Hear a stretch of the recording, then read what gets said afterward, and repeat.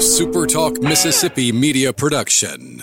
Come see your locally owned and operated Linton Glass for all your glass needs. No matter what glass you need to replace, you can count on Linton Glass. Call us today at 601-835-4336 or find us on the web at lintonglass.com. Howdy, howdy, it's Rhino here, and I wanted to say thank you for listening to MidDays with Gerard Gibert here on SuperTalk Mississippi. Get ready to go beyond the headlines and join a meaningful conversation with people from around the state. Hello. You're listening to MidDays with Gerard Gibert here on SuperTalk Mississippi.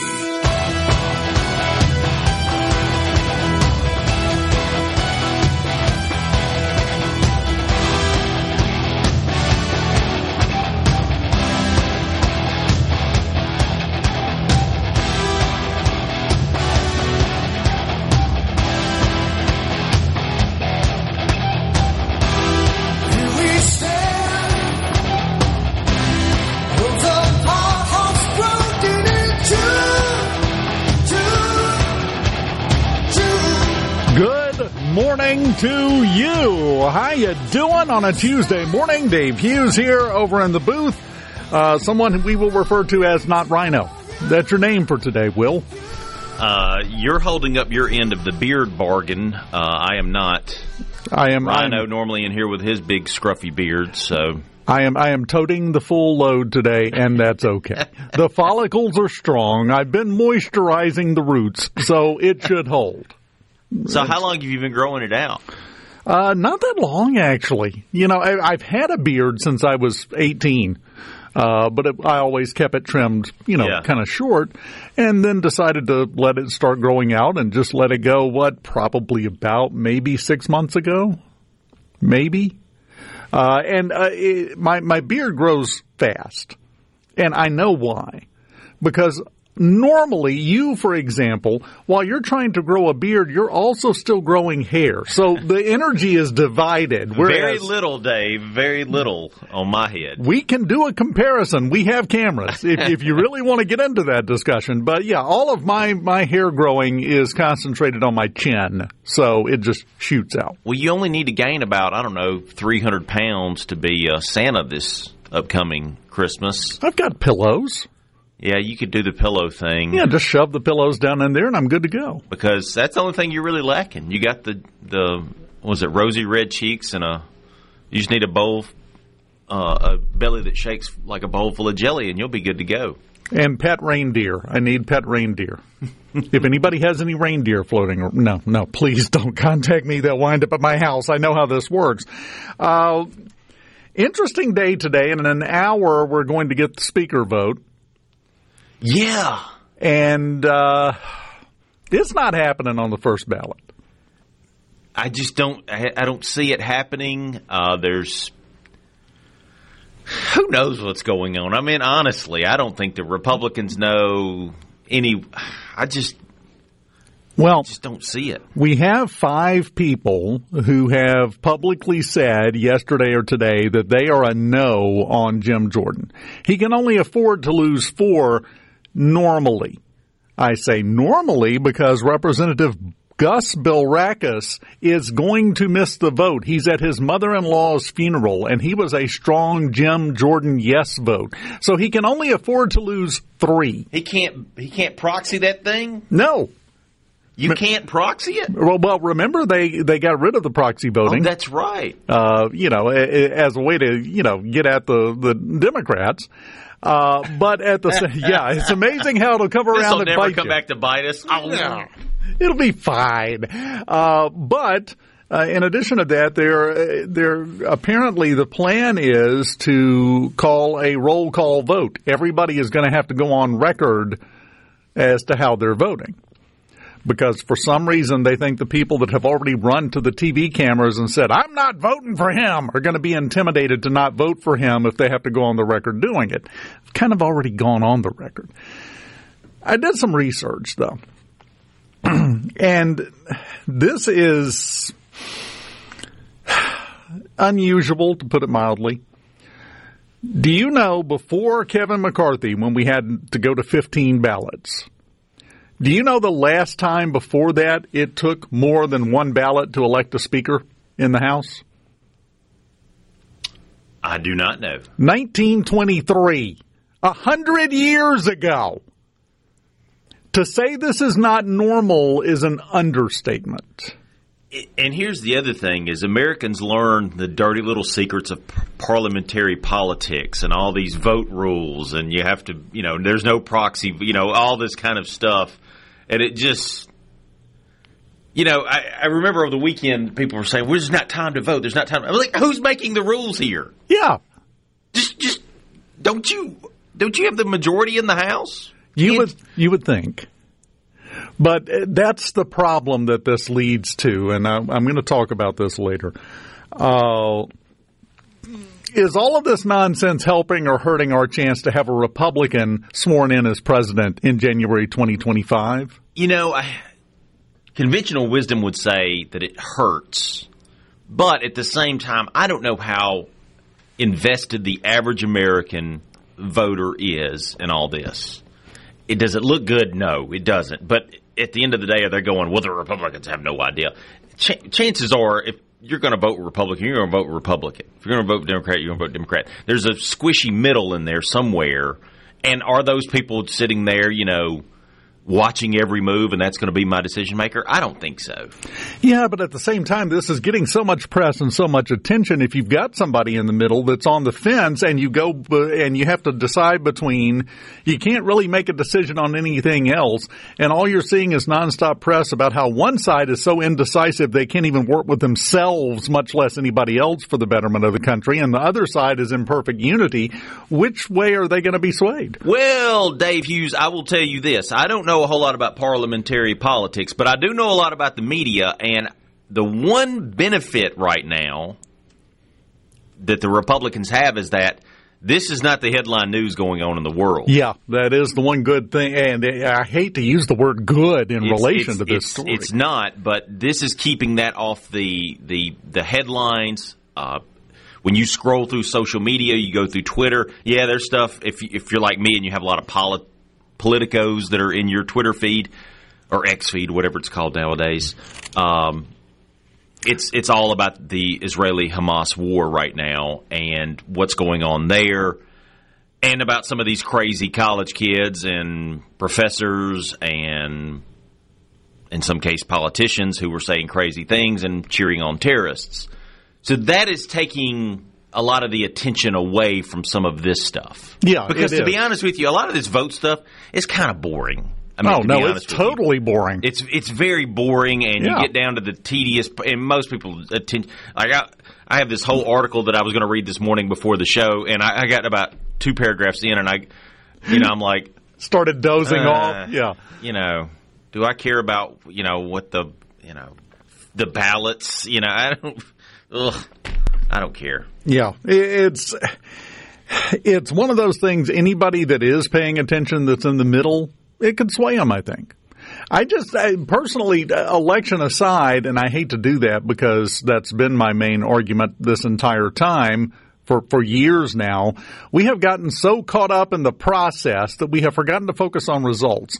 The result we should be shooting for is a Republican has their hand on the Bible on January 20th, 2025, taking the oath to become president. That is the goal. That is the result. Everything we do should be in service of achieving that goal. And if anything happens that doesn't move us closer to that goal, what are we doing? And I'm going to tell you, there's one person out there right now that's getting everything right, and that is Ron DeSantis. I don't know if you saw... except his ability to smile, but we'll let him have that one. Yeah, he's not a very good smiler, but that's okay. It's kind of like forced grin with him. But, DeSantis Airlines flying over, 246 Americans from Israel to safety. That was a good move. I mean... At the same time, you got Trump over there praising Hamas, saying that they're a very smart organization. And then Biden kind of fumbling around. He's now going to go over to Israel, apparently, and make a... What's the over-under that tomorrow, he's going tomorrow, what's the over-under that he trips and falls down the steps getting off of Air Force One in Jerusalem? I hope that it doesn't happen. I do too, but you cannot say it's a zero chance. He tripped twice I believe it was over the weekend, going up some stairs, and it wasn't a very long staircase. He was just going up to a podium, and he kind of stumbled twice getting up there. I hope that it doesn't happen, but I'm afraid that it might. Well, it's a non-zero chance.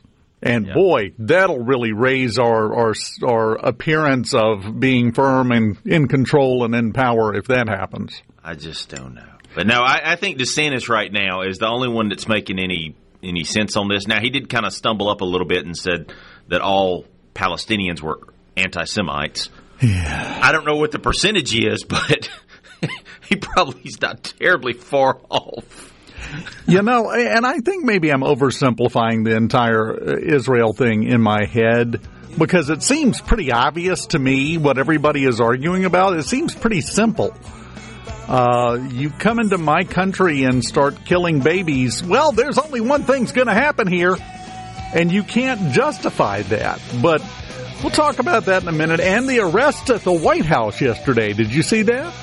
Oh, that's a beaut. Wait until I give you the details on that one as we continue live in the Element Wealth Studios on a Tuesday morning here on Middays. SuperTalk Mississippi. Keep it here.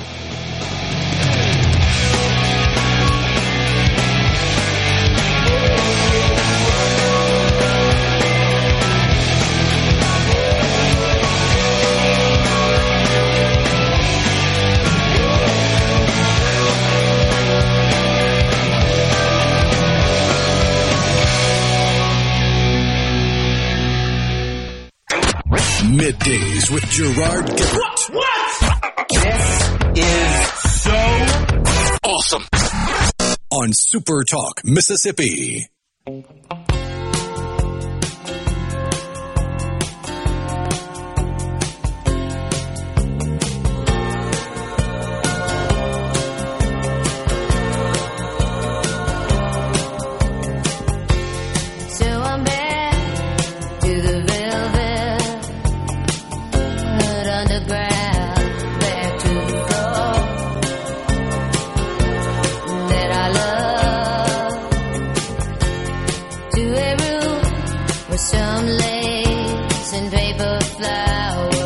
Welcome back. SuperTalk Mississippi live in the Element Wealth Studios here on Middays.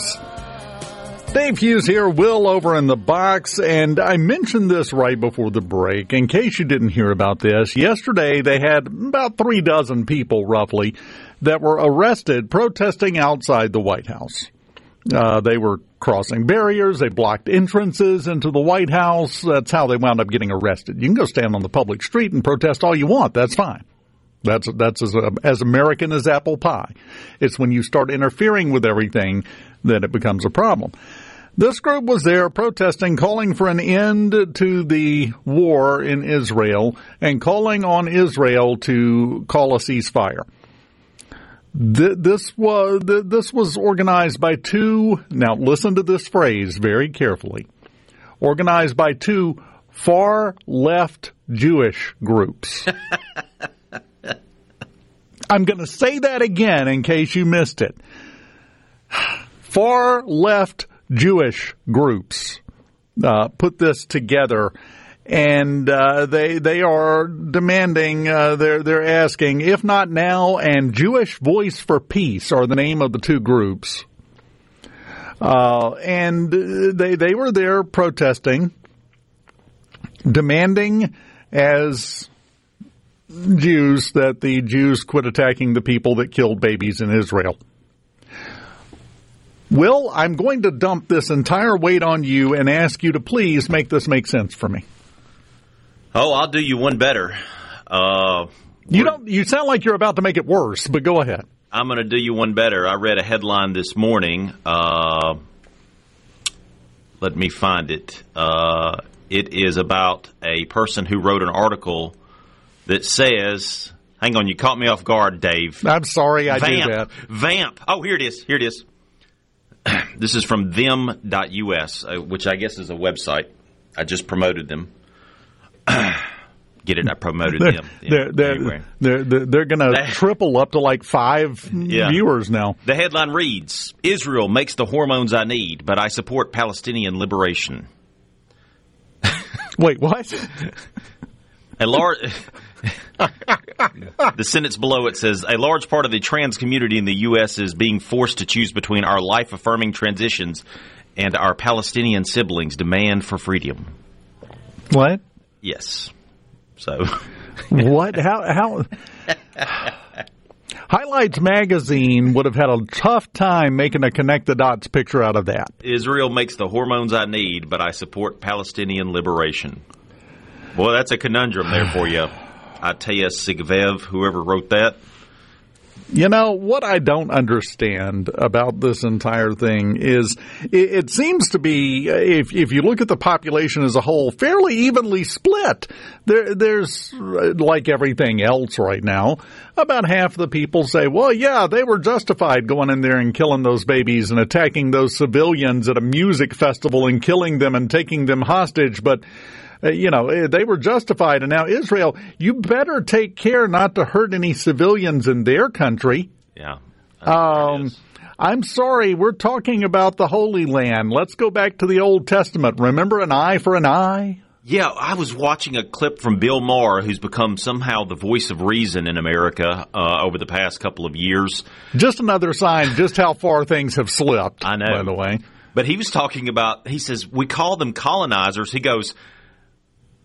He says, you're saying that the Israelis are colonizing Israel? I mean, they've been there for, 4,000 years or whatever the number is. And how dare they? And how dare they? Yeah. That's kind of how crazy things have become. And you've got a lot of politicians out there, and Gerard and I talked about it yesterday, a lot of college students. And again, it's not just the Northeast liberal big Ivy League universities that are doing this. Harvard is, yes, kind of leading the way, but one of the largest protests in America over the weekend was in Arizona. University of Arizona, Arizona State University. These places are having these protests, and I'm going to tell you what, I've been looking at the polls, and the polls pretty much say that 70% of Americans support Israel, say that America's either doing enough or not enough to support Israel. The American people seem to be behind Israel in this, and I think the politicians are going to start changing their tune. The squad is going to stay the squad, but there's some people kind of in that squishy middle of the left that are going to start coming out in support for Israel because the poll numbers show that the American population, they're for it. Well, and here's the thing. And this is a great thing to shine a spotlight on this problem. Exactly what you said. You referred to it several times as a squishy middle. In today's political climate, those are the only people that decide anything. Because we're pretty evenly split from between the two sides. So it's the people in the middle that really count. If you don't believe it, go look at any election. It's really close, all of them. Look at the latest polling for president. It's very close. Who, depending on the poll, whoever it says they think is going to win, it's still close.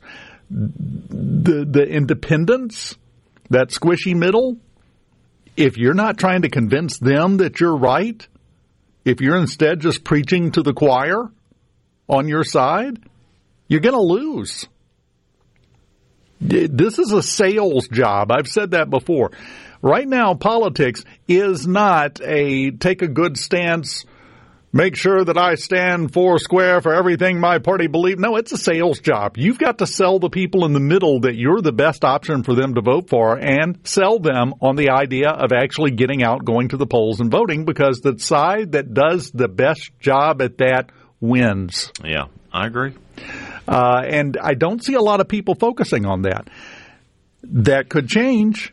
And this might be a decent impetus to make that change happen with the whole Israel situation and the uproar that it has created, I think. It's going to be interesting to watch to see how many people can adjust. For the longest time, that's all politics was. You had to adjust on the fly to what was going on. There's no adjustment anymore. No, nobody wants to adjust. Everybody wants to entrench themselves in what they already believe, no matter what else happens. Yeah. That's not productive, and all you have to do is go back through history and look. Yeah, the hardliners on left and right have kind of taken over both parties and led them astray somewhat. I mean, and people don't compromise anymore. That's another thing, is compromise is what built this nation, and whether you like it or not, that's what happened. And people aren't willing to do it, and, it's... I don't know what's going to happen with this Israeli thing. It looks like it's getting worse. Iran is getting involved now. They're warning that, maybe a preemptive strike, as that's the headline on Drudge right now, against Israel. Yeah, to prevent them from going in on the ground. Yeah. Then you've got Hezbollah that's shelling them from over the border in Syria and Lebanon, basically. Basically, Israel's getting attacked from all sides right now. It's like it's always been. Yeah. In other words, it's a Tuesday. Yeah. They're used to this. This is how. Why do you think? Okay. We've heard this reference, and I don't think anyone has really picked up on this and explained the nuances to it. But you've heard the expression that Israel has one of the finest fighting forces in the world. Mm-hmm. They are good. Oh, man, are they good. And they are. That's a truthful statement.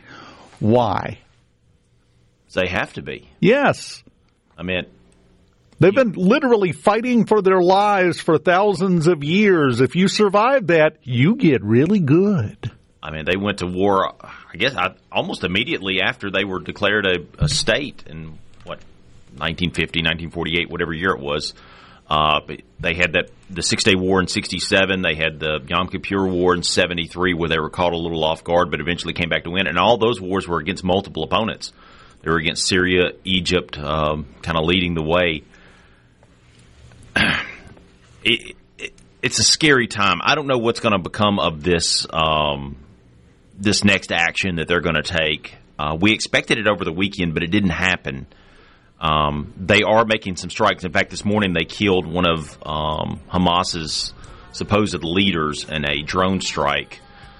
But it's a scary time out there. Oil prices haven't quite jumped yet, but I would imagine with Iran making some rattling the saber as it was, I would imagine that at some point oil is going to jump, and then that's going to cause a whole lot of ripple effects. May 14th, 1948. That's the date that Israel. Yeah, you were right. You said one of the two, but it was 1948. Yeah. Nicely done. Thank you. Later on in the show, we'll get into this because Gen X and older, once again, this is Tuesday. We're used to this. Oh, what? We might have World War III? Yeah, and this is like the fourth World War III scare I've gone through in my life, for crying out loud. We'll talk about that later. Up next, Casey Anderson joins us here on Middays in the Element Wealth Studios. Keep it here. Attention, adoring fans! It's time for Middays with Gerard Gibert on SuperTalk Mississippi.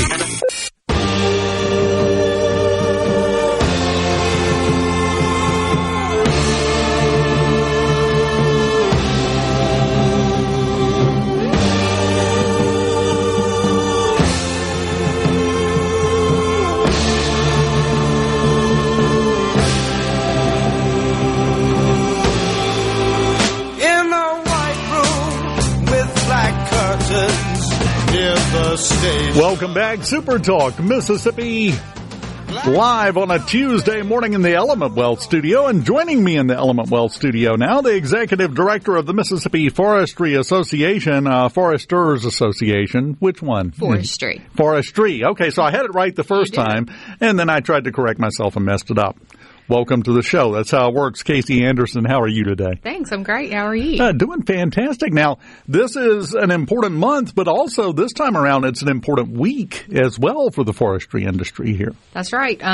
It is Mississippi Forest Products Week. It has been, the governor declared that this week in October will be Forest Products Week for Mississippi, and so we're excited. We're trying to make a big splash on social media and make everyone aware of the importance of forestry in Mississippi. Well, and I was joking with you before we came on the air.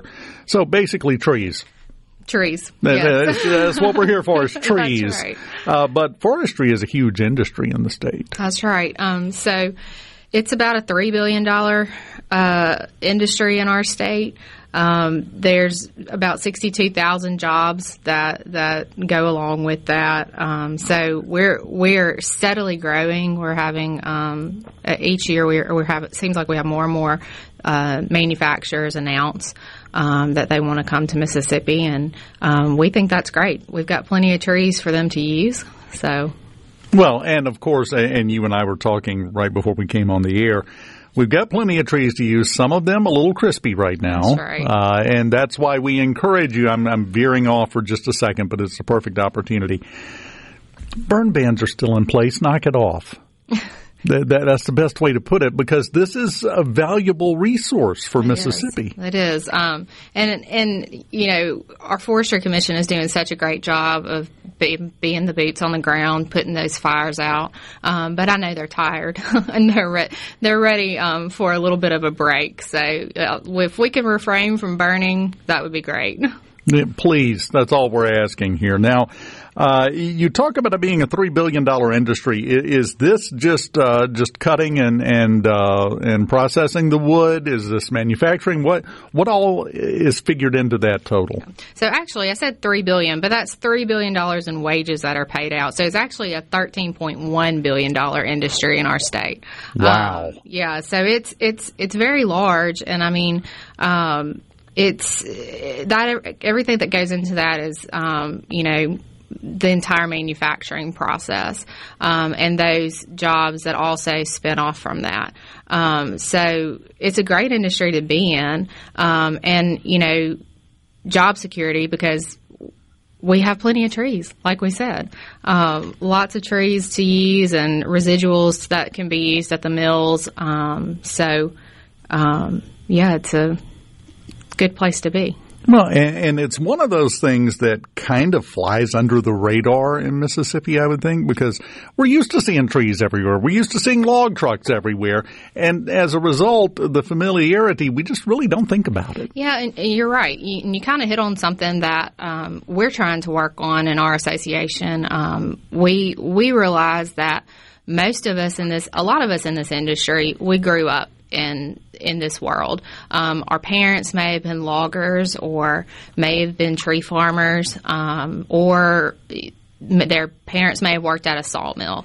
And so those people really know what jobs are available through the industry. But we have partnered with an organization called Forestry Works to really promote some of these jobs that kids coming through high school now and looking to go to college may not know about. And especially there are some that require college degrees, but there are a lot that don't. And so getting students, making them aware of the opportunities that are available to them, is something that we're working hard to do. Well, and it's one of those things that kind of goes hand in hand with the recent push for a trade education through the community colleges and the workforce training centers and everything else, that a 4-year university degree is not the only path to success in life, that was kind of the narrative for a long time there. And everyone has now started to realize, wait a minute, that's not the case. And it's exactly what you're talking about. There are plenty of fantastic careers out there that nobody realizes is a job, much less a career sometimes, I think. Yeah, and a lot of these jobs now, they're so automated, especially in our mills. Our mills just look so different than they did, even 15 years ago. The technology is incredible, and we're seeing that, these jobs are paying really, really well, too. So you don't have to go to college to make a decent living. You can do really well for yourself even by just going to trade school and getting a degree in welding or saw filing or something. There's lots of different opportunities and avenues for someone who just college may not be for them. And that's okay. And the other good part about it to me is one of the big topics right now is artificial intelligence. Forestry is fairly AI proof. There's not a lot of artificial intelligences that are going to go out there and chop a tree down and then process it. That's right. That's exactly right. I mean, the technology in some of these machines, we had our Mid-South Forestry Equipment Show a couple weeks ago, and every time I go out there, I'm so impressed by the machines. It's what they do is so precise. So I'm not really sure what the future holds for AI in forestry. I do think that there's probably some way that it'll be integrated, but I think that might be in like drones or something like that. But it's going to be interesting to see. But you're right; they can't go chop down a tree. I don't see these workers being replaced by AI anytime soon. In other words, job security, exactly. Something a lot of people are desperately trying to find right now. So that makes it an exceptional industry. And the other thing that you mentioned, it's not going anywhere anytime soon. This industry is not going to collapse. Right. Just like any industry, it's going to ebb and flow. And that's something that those of us who've been in the industry for a while understand that. It's like the stock market. It's high and sometimes it's not. I think that all of these manufacturers that are moving into our state, they do a lot of research on the front end. And we talk to people all the time about we have an abundance of trees. For every tree that we harvest, we have like 2 more trees. So it's just not going away. And like you said, job security, it's a great thing. Well, and it does ebb and flow, but look at it like this. If the forestry industry survived when everybody woke up one day and decided that wood paneling was not the way to go in your house, and they still managed to move forward, they can survive anything because everybody had that at one point. Right. And then it went away. But there's always a demand for the products from the forestry industry, so that makes it's got nothing but a golden future as far as I can tell. Yeah, and there's a lot of new markets that are coming online. We've had a rush of pellet mills that have located in our state, and we have more that are looking to be in Mississippi. And then we have this really cool product called mass timber, where they're using this to actually build tall buildings. They're doing that. We're seeing that in some of the bigger cities, but we're hoping to have some mass timber buildings in Mississippi in the next couple of years. That's something that we have a goal of in our office. But it's a new product. It's a new market for our landowners, and that's something that our landowners need is they need somewhere to send their trees and their first thinnings, and the more industry that's here can help that. You bring up a great point. You wouldn't think about this. You think forestry industry, you think trees, wood. You don't think about advances and new products and new materials coming out of that industry because wood is wood, right? No, it's not always just wood. Yeah. You just named 2 different applications right there that most people wouldn't even think of. Right, that's right. Our friends at Mississippi State Sustainable Bioproducts are doing a really good job they're doing so much research over there. Anything from like termite research to mass timber. If you ever get a chance to go over there, they can show you how they destroy panels by just putting so much weight on them and making them break. It's very interesting to watch. Wow. That is very cool. Well, it is officially Forestry Week in Mississippi in the middle of Forestry Month, right? That's right. So it's all about the trees. Yep, it is. I just want to tell you, just for the record now, I've spent a few minutes with her. Casey's bark is much, much worse than her bite. That was the only wood joke I could come up with, Casey. That's all I had. Good one. The bag of jokes was empty there. Casey Anderson, Executive Director of the Mississippi Forestry Association. Enjoyed it, and it keeps spreading the good word about the trees. Yeah, thanks for having us. Anytime. We will continue live in the Element Wealth Studios on Middays right after this. Hey, Come on. Middays with Gerard Gibert All right, we are back on SuperTalk Mississippi.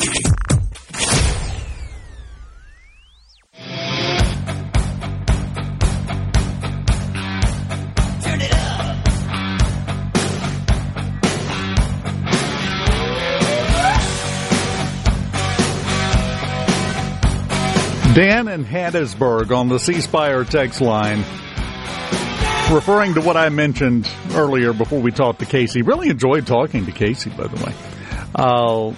Dan says, we went through the entire 80s wondering when Russia was going to push the button.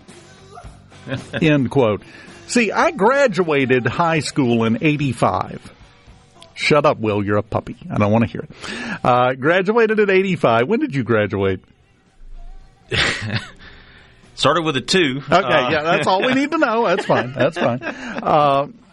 Seriously, late elementary school and then junior high, we had drills of what to do if the sirens went off that indicated a nuclear attack was incoming. Did it involve getting underneath your desk? And putting a book over your head, because it's that second step that's going to protect you, see? Just under the desk isn't enough. Not even joking. I have done those drills. North High was wiped out, except for one child who kept the book over his head like he was instructed to. He had the proper book over his head. The proper book. And everything was fine. My biology book finally came in handy. Yeah, and my favorite part was some of the people in the class would pick like the thinnest book, and I'm like, do you want the most protection? More pages, man. Yeah. Come on. But no, so... yeah, it's just another day. Oh, what? Possibly World War III? Do you know how many times I have heard people with a concerned look on their face discuss the possibility that World War III was about to begin? Oh, yeah. You know, the world has probably come closer to total and complete annihilation more times than you would like to think. In fact, that I was reading the other day about I believe it was in 85, maybe 86, when Russia thought that, or the USSR at the time, thought that they were under attack, and they were about to launch, save for one guy who was like, if they were going to launch, they'd send a lot more than this. This is probably not right. And he's literally saved the world. Violated his orders. Yeah. Went against orders. Got punished for it, I think. Yeah, he got in trouble for it. But yeah, he very much saved the world, because if he had went ahead and done what he was supposed to do, which was initiate a retaliatory attack, that would have triggered everything. Yeah. And he did. That was a great story. Look it up if you don't know it, because Will's right. Yeah, there's a lot of little incidents like that. But at the same time, you know, I think about all that and I go, most Americans just keep going on with their lives. And maybe that's a good thing. I think about the UFOs that are going on right now. All these unidentified flying objects. What do they call them? They got a different term for UAP, them. unidentified UAP. Aerial phenomenon. Yeah, I think about all that stuff. And the other day I was talking to my wife about it, and I was like, what is it? And she's like, I don't know what it is. And she's like, what do you think it is? And I go, I don't know. It's very scary. And the whole time we're thinking, let's just put on Gilmore Girls or something else to take our minds off of this. Because we're Americans. We're just going to continue on, even though there's aliens, literal aliens flying above our heads. Yeah, well, you know, they mind their business. We'll mind ours. It's fine. Yeah. As long as they don't try to pull into the parking space right ahead of us, we're not going to have a problem with them. You think about it too much, you can't get out of bed in the morning. Exactly. So at some point, you just have to go, I'm just going to go on to work and carry on. And a lot of us in my generation, we reached that point about 30, 40 years ago, and we've just been on cruise control ever since. Okay. Yeah, it's like you had the Cuban Missile Crisis, and after that, everybody was like, all right, well, we'll just tell the kids to get underneath their desk and put the book over their head, and that'll be that. Here's the thing that's lost on a lot of people. Every 20 years, let's go back, 1920. And you have to give it a year or two on either side of the exact number, because the universe doesn't work like that. But 1920, World War II. 1940, World War II. World War I, then World War II. 1960, pick one. Vietnam, you name it. Just getting done with Korea just a couple of years before that. 1980. The problem with the Russians in the Cold War. 2000, what happened in 2001? Yeah. Right now, 2023. Every roughly 20 years, we are on the brink of extinction. And there's only so many times that can happen before it's just human nature. You get jaded. Yes. You get jaded. It doesn't matter. C-Spire text line. Ricky in Aberdeen said, graduated in 1980. It was the hallway with the book over our heads for us. Kevin in Monticello, that desk protected us from tornadoes and nuclear bombs. Very versatile. You think when the guys were designing that desk, at the desk company, they were like, you know what, this is going to not only educate children, but save them in case of a tornado, hurricane, or nuclear disaster. Yes. You're saving lives. They should have had a sticker on it. The problem is in today's world, that sticker would almost have also have a warning you not to eat it. Desk not meant for human consumption. Oh, man. I forgot about the tornadoes. Oh, yeah. Thing with the book over the head. Yeah, head between your knees with the book over your head. Everything's fine. You're in a cinder block constructed building, but the book is what's going to save you. Yes. Trust me, if the building's gone, if it gets to the book, it's too late. But, maybe, I'm sorry, I'm cynical. Maybe they were hoping you would just hang on and be clutching the book and it's got your name written in it so they can ID people. Oh, God. Oof. This is the Dave you got this morning. I woke up and chose violence and then drove to Jackson, so we're off to the races. That's the way it works. We continue after news next. Welcome to the show that challenges you to think deeply and look beyond political posturing. You're listening to Middays with Gerard Gibert here on SuperTalk Mississippi.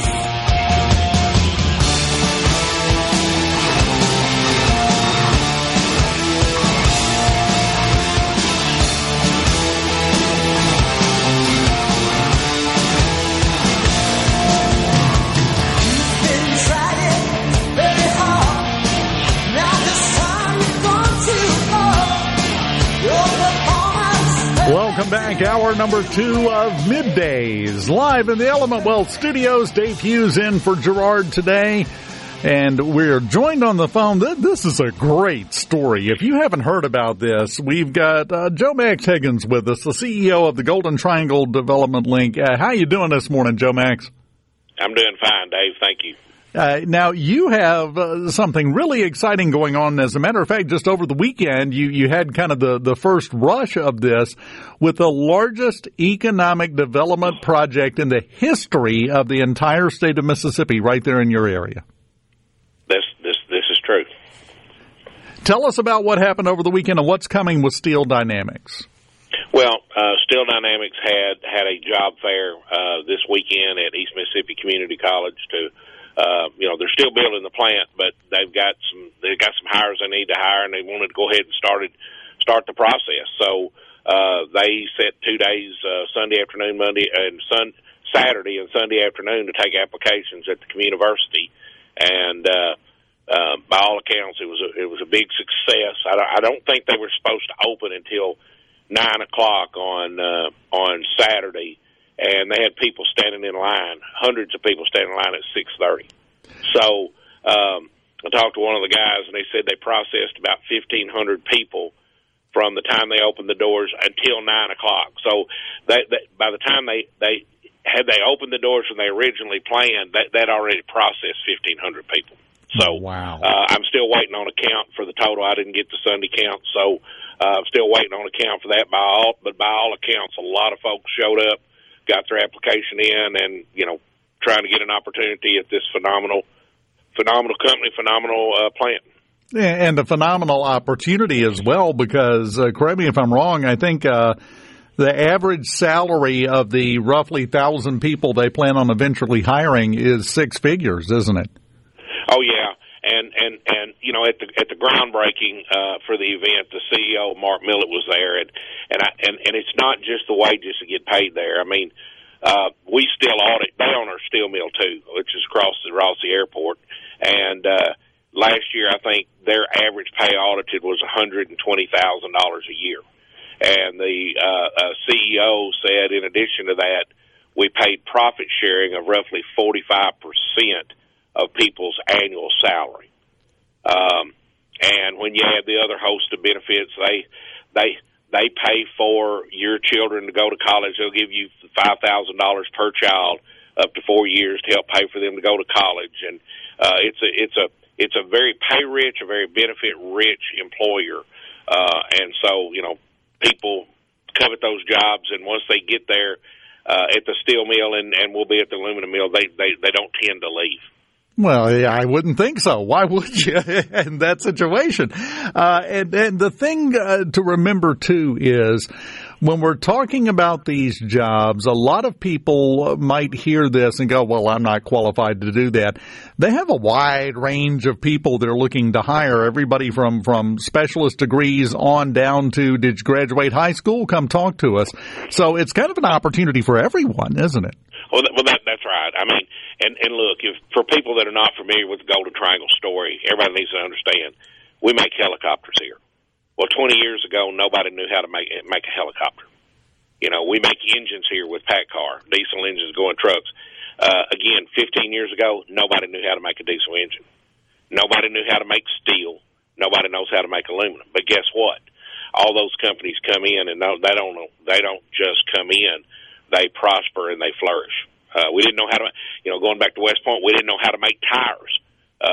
But we're making about $800,000 a year over at West Point right now. So the workforce in the Golden Triangle and Mississippi expanded is trainable. I believe they got a phenomenal work ethic. I think these companies see that. And then when you add the community, which is our training facility that's been built for the region, specialized training, that if you don't have the skills, you can go out there in a very short period of time, get trained up to be able to take these jobs. Well, and nothing attracts industry and business into an area quite like seeing other industry and business succeeding and thriving in that area, because it's just kind of a good proof case. Hey, we can make it here. They're doing it, so I know we can too. So success kind of builds on success.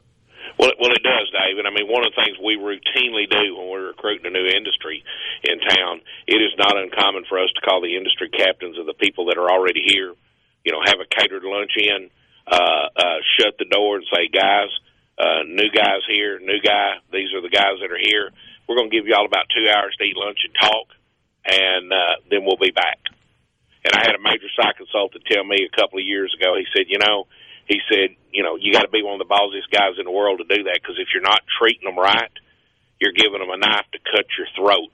If you're treating them right, and they get the support they need after they get here, you can get away with that. And we do it on a routine basis. Well, I would go one step further from what they said, because if you're treating them right and you are, that is much more powerful and much more persuasive to hear other business people saying, oh, man, you got to come here. This is incredible. Listen to what all's happened here. It's incredible for us. It's working great.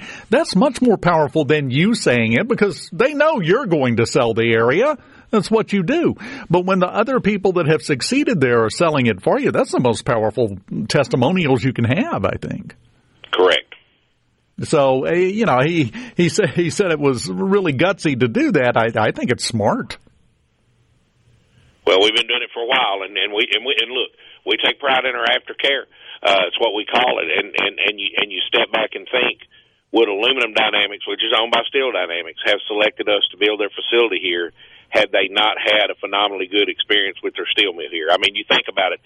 If we had trials and tribulations and challenges and problems on a daily, monthly, weekly basis for the 15, 16 years they've been here, I don't think they would have decided to put a shovel in the ground literally right across the airport from where their other facility was. Well, and that's the thing, because they had the choice to put this anywhere.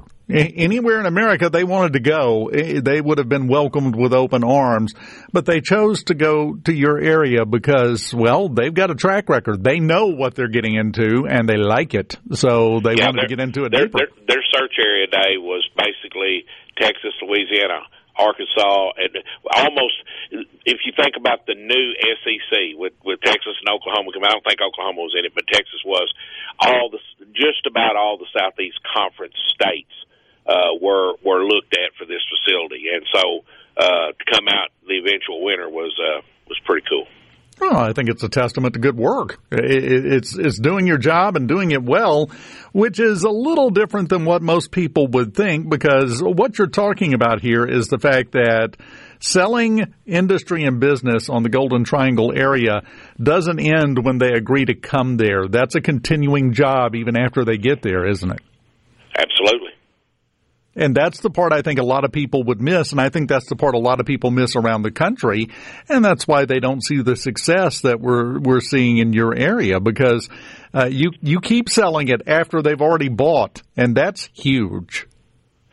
Well, another thing we do, Dave, is we're always looking forward. I mean, we have that big job fair this weekend, but this morning we've got corporate TVA people here, and we are going out to the new Cinco mega site, which will be our 5th developed mega site.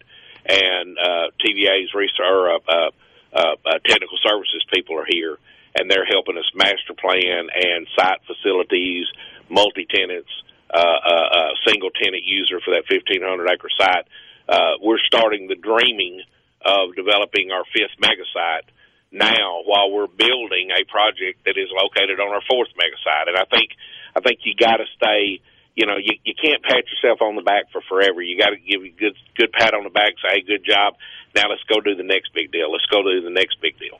Yeah, you have to pat yourself on the back on the way to the next one, basically. That's a good way to say it. In the car, one hand's going to be patting the back while you're driving to make the next deal happen, because you got to keep the momentum. Once you get it rolling, you don't want to stop.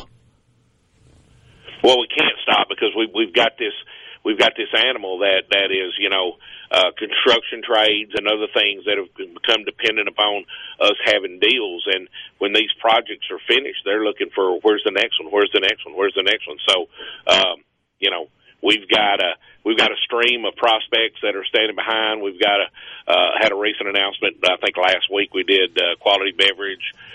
We showed a site in the Golden Triangle Friday and shook hands, and are getting a briefing from them late this afternoon.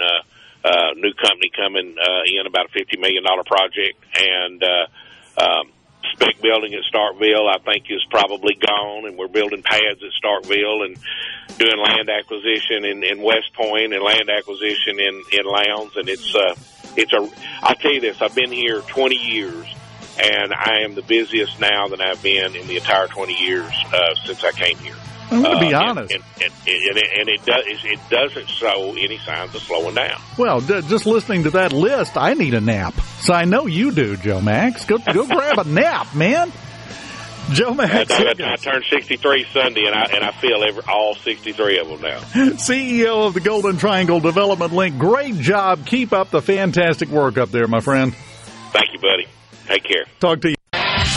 And now, the talk that keeps Mississippi talking. Now, on to the real part. Dynamite! On SuperTalk Mississippi. Whatever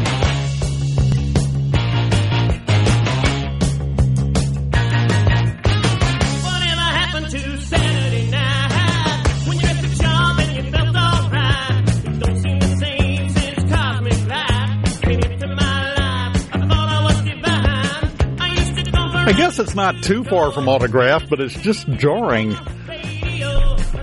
Well, they can't all be golden hits. You know what I mean? Yeah, okay. Sometimes you got to go to a little meatloaf, which I like meatloaf. Well, yeah, it's usually better after it's spent a night in the Oh, you mean the artist. Yeah, he's okay, too. Welcome back, the Element Wealth Studios, Middays, and the C-Spire text line.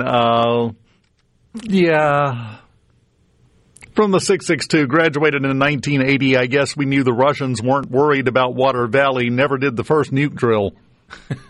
It's so funny. If you go back and you search this up and look at the list of targets in America from the 80s that were on the list, because both Russia and the United States, as you know at that point, each one had enough nuclear weapons to destroy the entire planet. Yeah. They had plenty to go around, so they would hit places that, you wouldn't expect. You wouldn't think. For example, and I've told this before, Macomb was on the list. Really? Macomb, Mississippi. You know why? because of the railroad shops. Because that was part of the rationale, and the thinking was to take out all the infrastructure and all the places that could keep things moving, to basically just tear everything down and stop everything, and that was one of the targets. Wow. Yeah. I know there's all sorts of places like that. You may have been targeted. I'm just telling you. Water Valley might not have been exempt, and if you had been, well, the zombies would get you about a half a year later. Yeah. That's the way. Think about that. Yeah. Yeah, I'm looking now. The targets today would be North Dakota, Montana. A Russian nuclear attack would likely focus on high-value targets in North Dakota or Montana.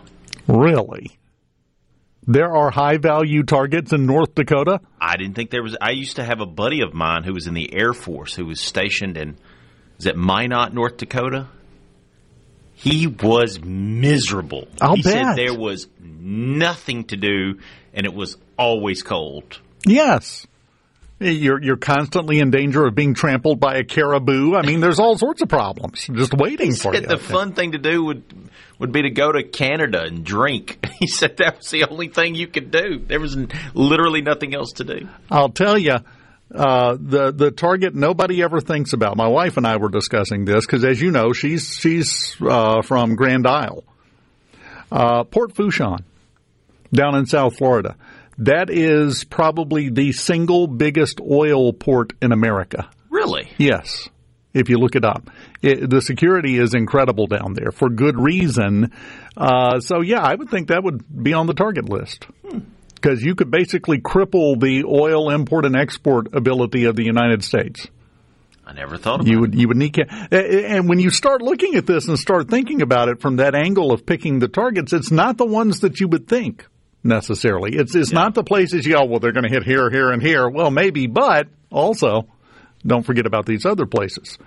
So, yeah, it's interesting. It's an interesting thing. Ask me why I ever got interested in this. Let's go back to the book under the desk.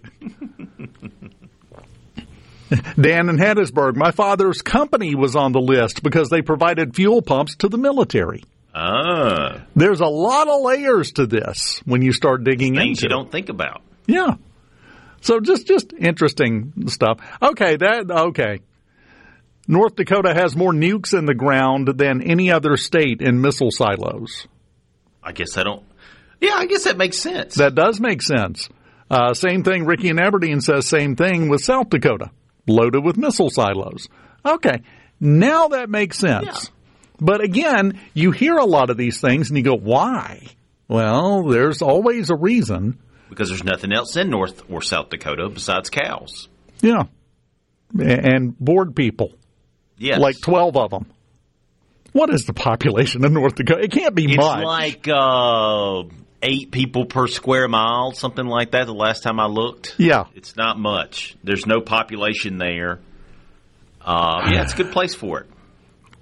The House is in session, by the way. They're taking attendance right now. Oh, they are? Yeah. Okay. 11 o'clock is when they came into session, and they're just kind of slowly going through the motion. They're taking attendance to see who's there and who's not, because that is a big determining factor in how many votes are needed to be elected speaker. Politico has the headline,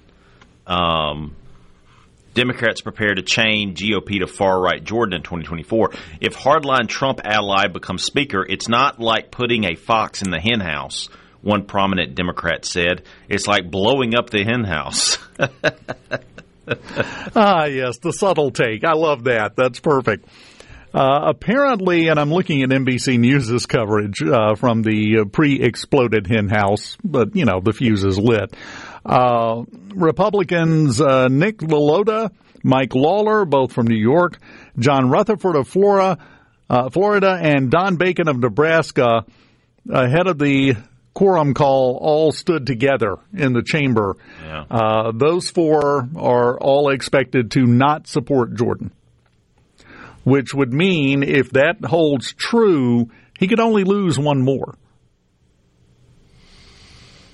That would basically squeak him in if those 4 were the only 4. And I know of a couple of other ones that had already gone on the record and said, no, not going to do it. Jordan, though, now has come out and said that he doesn't care how many ballots it takes, that we're electing a speaker today. Well, how many did it take for McCarthy? 15. 15. Well, that's your goal right there, Jordan. Let's break the record. Actually, that's not the record. Oh, what's the record? I'm glad you asked. The longest vote for speaker occurred in 1856. It took 133 ballots, and the only way they finally picked a speaker was they changed the rules to where you just had to have a plurality of the members vote for you. There you go. And that elected Nathaniel Prentice Banks, a member of the American Party. Didn't even know there was an American Party. In 1856. Trump has come out in support of Jim Jordan. He says, quote, I think Jim will be Speaker of the House. He's a fantastic young man. Young man? Young man. Well, Trump's like, what, 78 or so? Yeah. Now, so yeah, I guess Jordan is a young man at 60 or whatever. I think he's in his 50s, but it's like the last half of the 50s. But yes, that's part of our problem. When you've got somebody in their mid to upper 50s being referred to by your political leaders as a fine young man, yeah, don't get me going down that road. He's 59. 59. So I knew he was in the last half. I knew he was kind of getting up there, 50s wise. It's not getting up there, but you know what I mean. Carlos Jimenez of Florida, Republican, he was on Meet the Press Now yesterday, and when they were asking him how he was going to vote, he said, I'm going to vote for McCarthy. A lot of the holdouts are voting for McCarthy. And he says it's because we cannot let a minority of the majority rule. We have to fight against that. And then they said, well, what if we never reach the point where Jim Jordan can get a majority of the vote?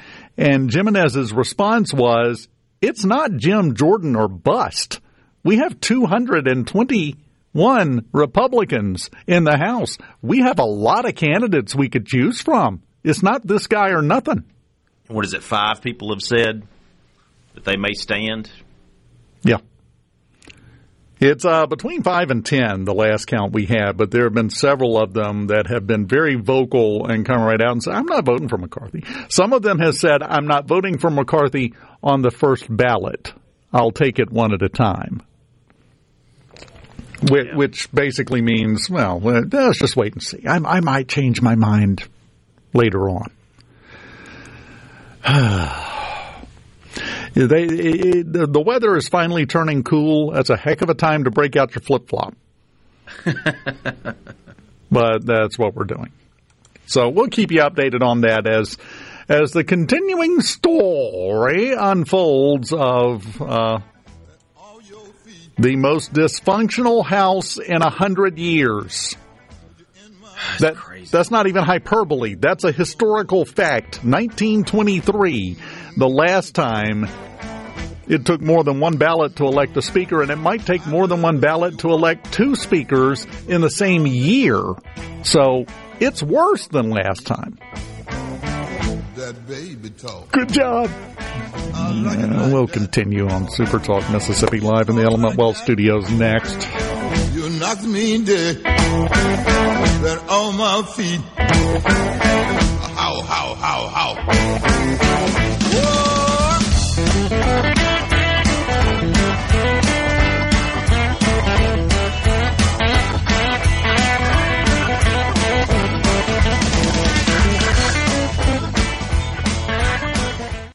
Bring it on. Middays with Gerard Gibert. It is on Super Talk Mississippi.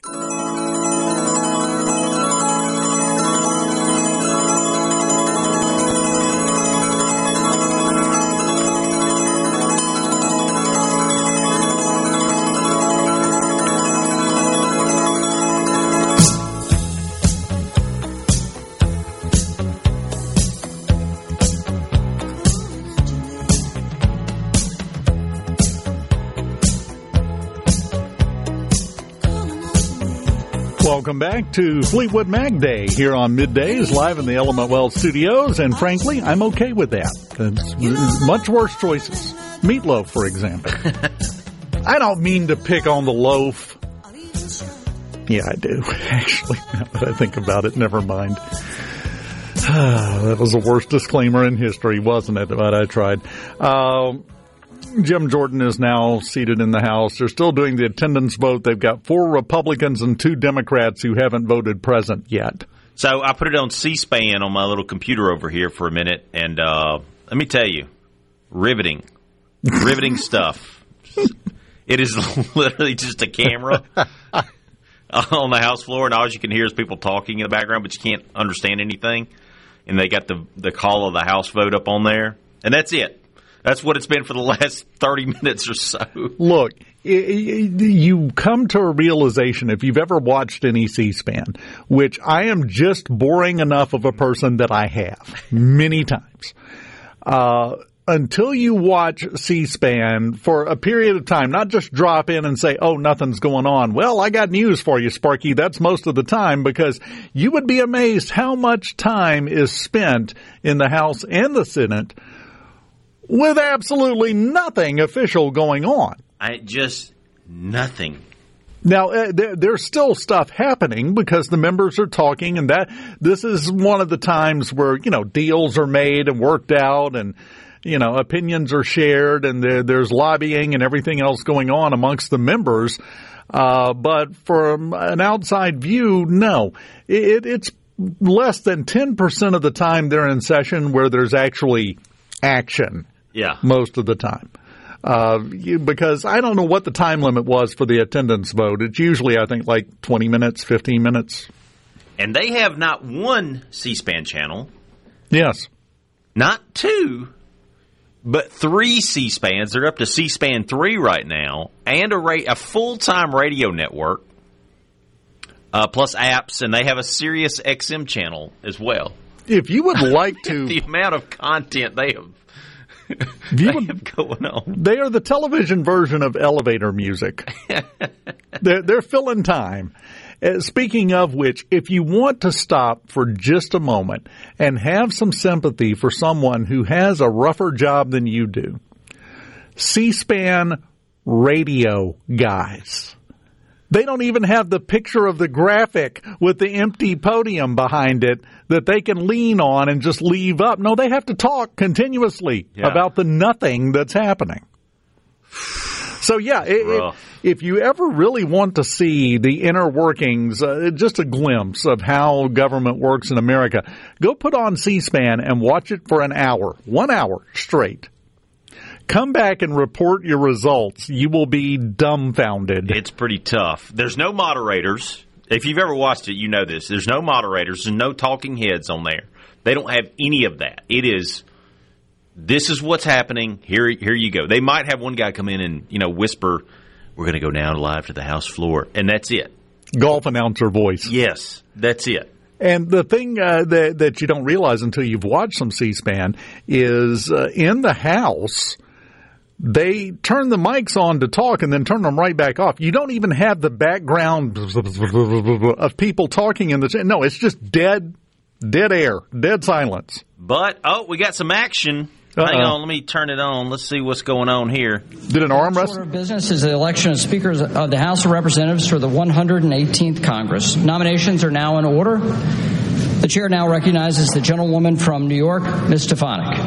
Mr. Speaker Pro Temp, Madam Clerk, colleagues, on behalf of the House Republican Conference, I rise today to nominate the gentleman from Ohio, Jim Jordan, as Speaker of the People's House. A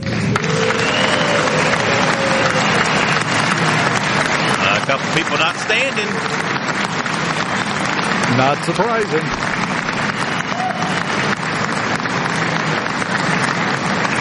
That one guy's wearing blue jeans. We are at a time of great crisis across America, a time of historic challenges in this very chamber, and a time when heinous acts of terror and evil have been committed against our great ally, Israel. As this body convenes for the sacred responsibility to elect the next Speaker of the People's House, I am reminded of the book of Esther. For such a time is this. Jim Jordan will be America's speaker for such a time as this. A time when hardworking American families are struggling under the vice of inflation. Yeah, because Stefanik is going to go for a minute. Yeah, she just turned over her book, and so I think she's going to be reading for a little while. Yeah, she's I'll keep it going. If something else happens there on C-SPAN, I'll let you know. Yeah, she's she very sharply dressed. She's not wearing blue jeans. Beautiful she's fuchsia standing outfit. out because everybody else is kind of drab. Yeah, we got the olive drab coat back there, the normal tie that he got. It's got a mustard stain on it back there. Yeah, she kind of stands out. And I can't even see who that is. I can't tell. But the one on the right in the picture that I'm looking at as Stefanik is speaking and speaking and speaking, the one on the right in the background in the olive drab coat, I'm sorry, the look that I get from that is a private investigator who's just tired of all this mess and is just a couple of weeks from retirement. Is that what? Am I wrong there? Yeah, that's kind of what you get. That's the image I get. Don't make me play the bad cop, kid. I can do it, but I'm tired. That's what it looks like. So, yeah, Stefanik, it was already set up. It was planned. She was going to be nominating Jim Jordan. It'll be interesting to see if anybody else nominates someone. I believe they're going to go to a vote on this nomination first. So they'll go to a vote on this nomination, and then that will be our first one. That'll be our first ballot. And that one will probably fail. Yeah, it's going to be surprising if it doesn't at this point because I don't know how the attendance vote turned out.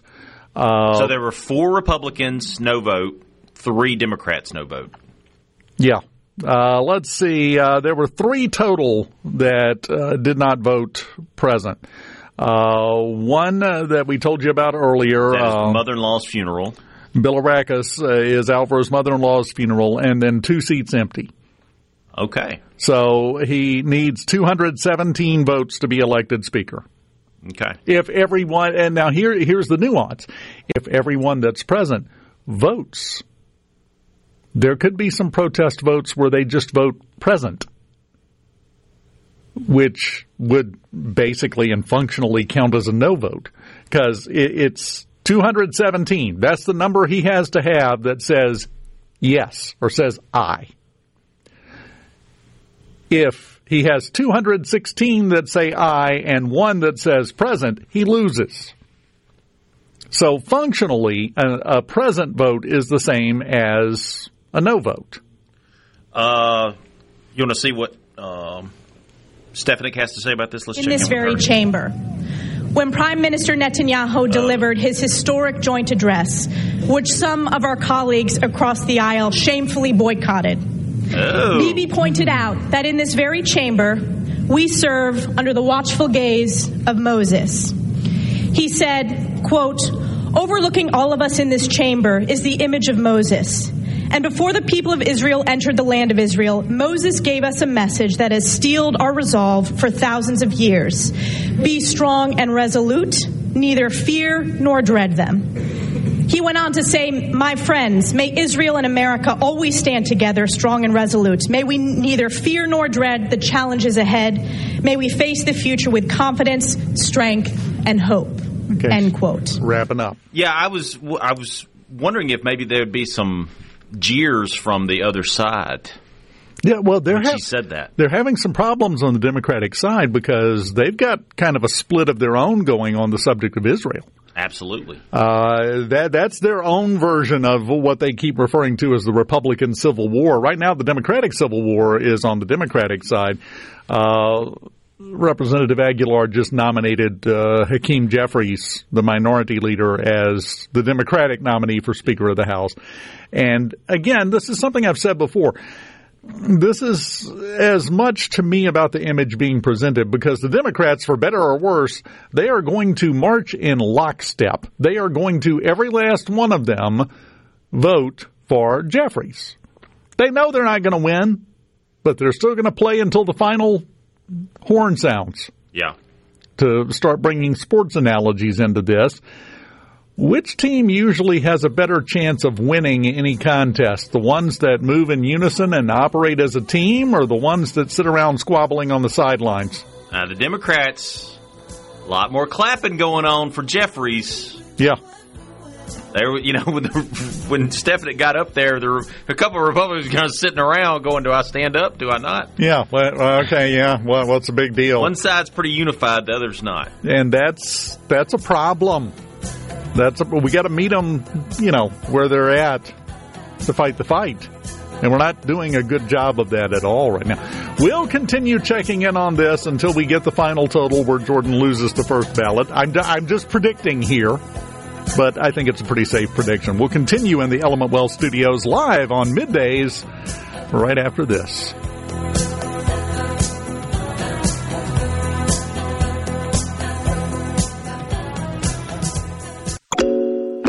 You know what that means.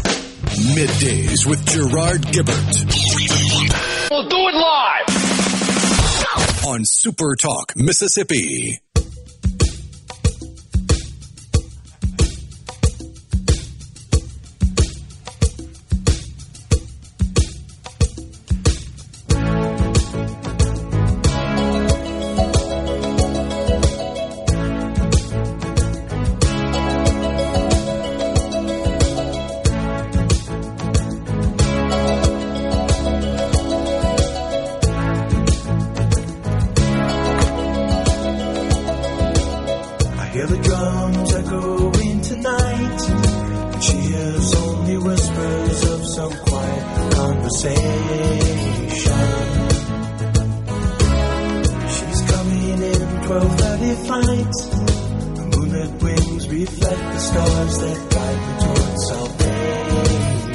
Very tempted to just let this play. Come on, you have to like this song.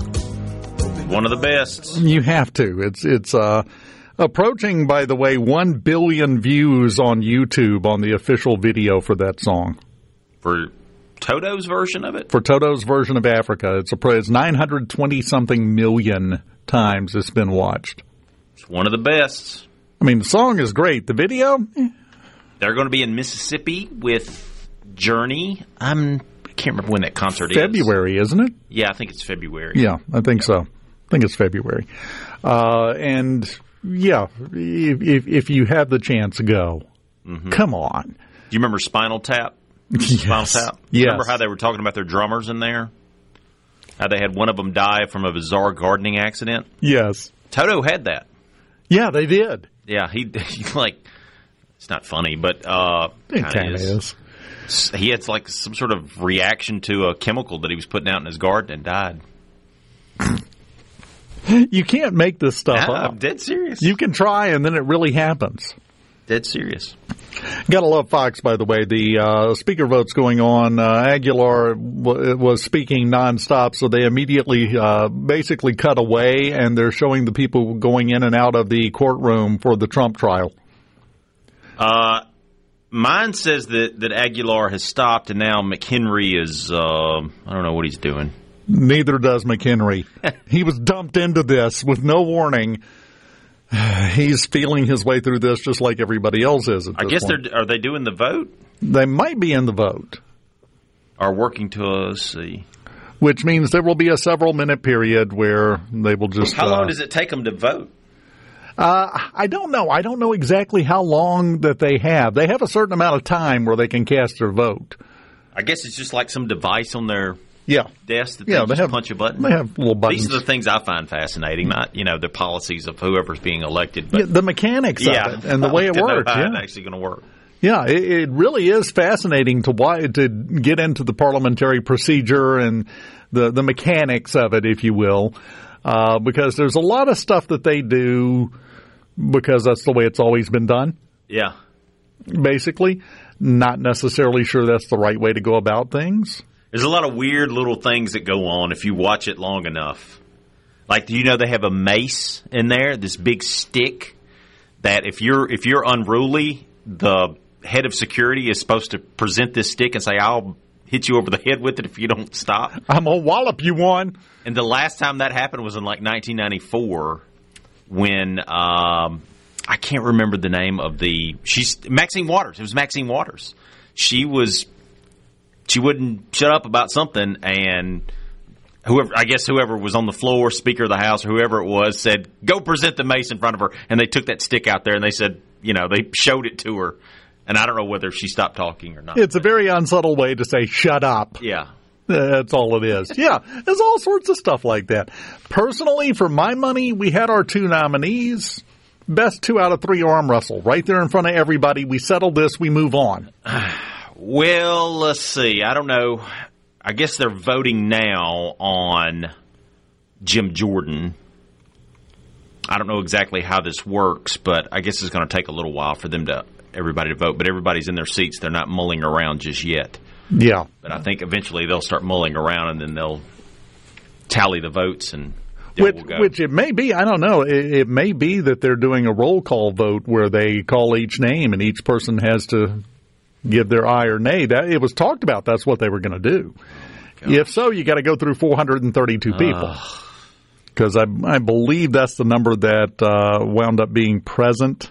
Yeah, 432 members of the House are present for this. So, yeah, it could take a minute if that's the way they're doing it. C-SPAN's probably no help unless somebody's talking. Looks like a lot of people in dress clothes sitting around. Yes. That's all it looks like right now. Yeah, well, and there we go. On the C-Spire text line, Trent Kelly said on Gallo, and he said it was a roll call vote. I had heard that. Said it would take a little over an hour to vote. So they just go through literally person by person and start, I guess, alphabetically? I don't know. They call one name at a time. How do you vote? Yay or nay. They say yay or nay. And it's recorded by the clerk, and then it's tallied. And that way everybody is on the record. Apparently the House Speaker vote tally so far, 2 for Jordan, 2 for Jeffries.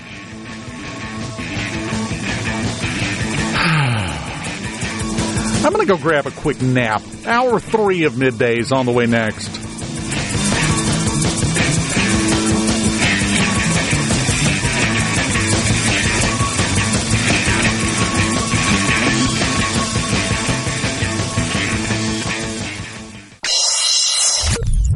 Get ready to go beyond the headlines and join a meaningful conversation with people from around the state. Hello? You're listening to Middays with Gerard Gibert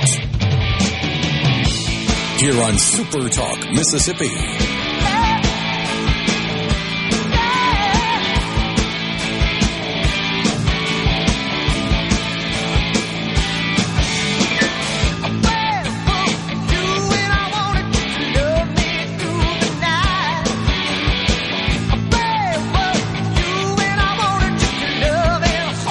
Welcome back to the Element Wealth Studios. Middays on SuperTalk Mississippi. Dave Hughes here. Will over in the booth.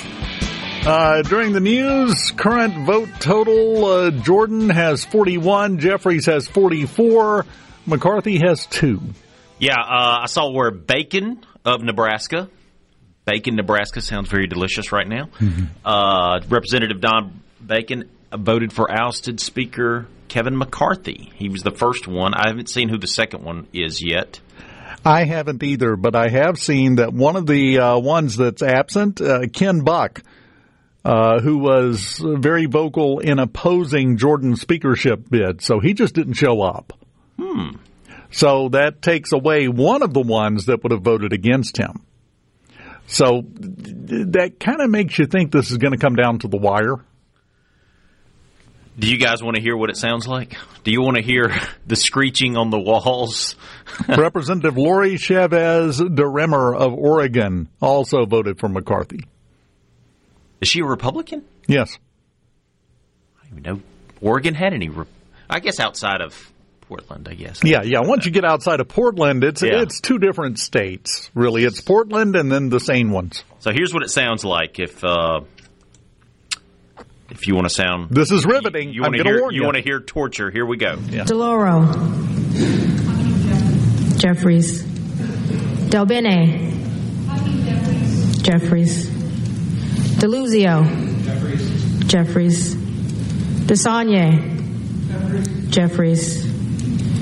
Desjardins. That's it. Jordan. D'Esposito. Lee Zelton. Zelton. Oh.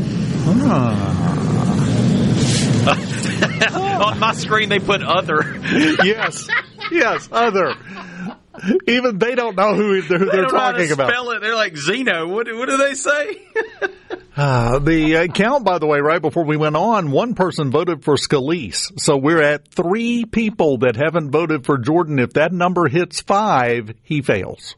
And we're just at 100 votes. Yes. So only 2 more people have to not vote Jordan on the Republican side for him to not get elected. Wow. Now, the really horrible, just pulling your fingernails out with pliers part of this, if in the next 30 seconds we have 2 more people vote for Scalise or McCarthy, they then have to go through all the rest of the names knowing that it's doing nothing. We have to ride this horse all the way through the rodeo. So that part's going to stink. You can't call timeout and throw a flag and just say, well, this is all for naught. Well, never mind, and then go try again. No, you got to go through the whole stinking process. Because, like you said, we're at, 100 and... Somebody else just voted for other. Oh, yeah, on the Democratic side. They're updating it real time on mine. So he had other 3. They just deleted that. Zeldin has 1, Scalise has 1, and Garcia has 1. McCarthy has 2. Yeah. Yeah, that's where we're at right now. And for the Democrats, honestly, it doesn't matter unless one of them votes for a Republican candidate, which is not going to happen, by the way. So what we really have to watch is those totals by Scalise and McCarthy, or if they have to put an other category up there because somebody named something on the Republican side that no one was expecting.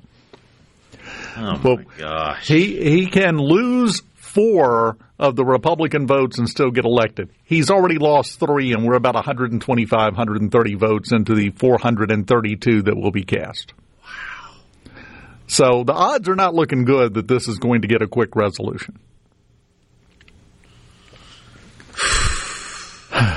So is the reason why they do a roll call vote like this, is that just so that it's so excruciatingly painful to sit there through all this that people just eventually say, I'm tired, I give up, I'll vote for whoever just to get out of here? That can be a little bit of the gamemanship, yes. The stated purpose for this roll call vote was to make everyone go on the record publicly of who they were voting for, which is a fancy way of saying we're going to blame you if this doesn't work out, and everybody's going to know what you did. That's basically it.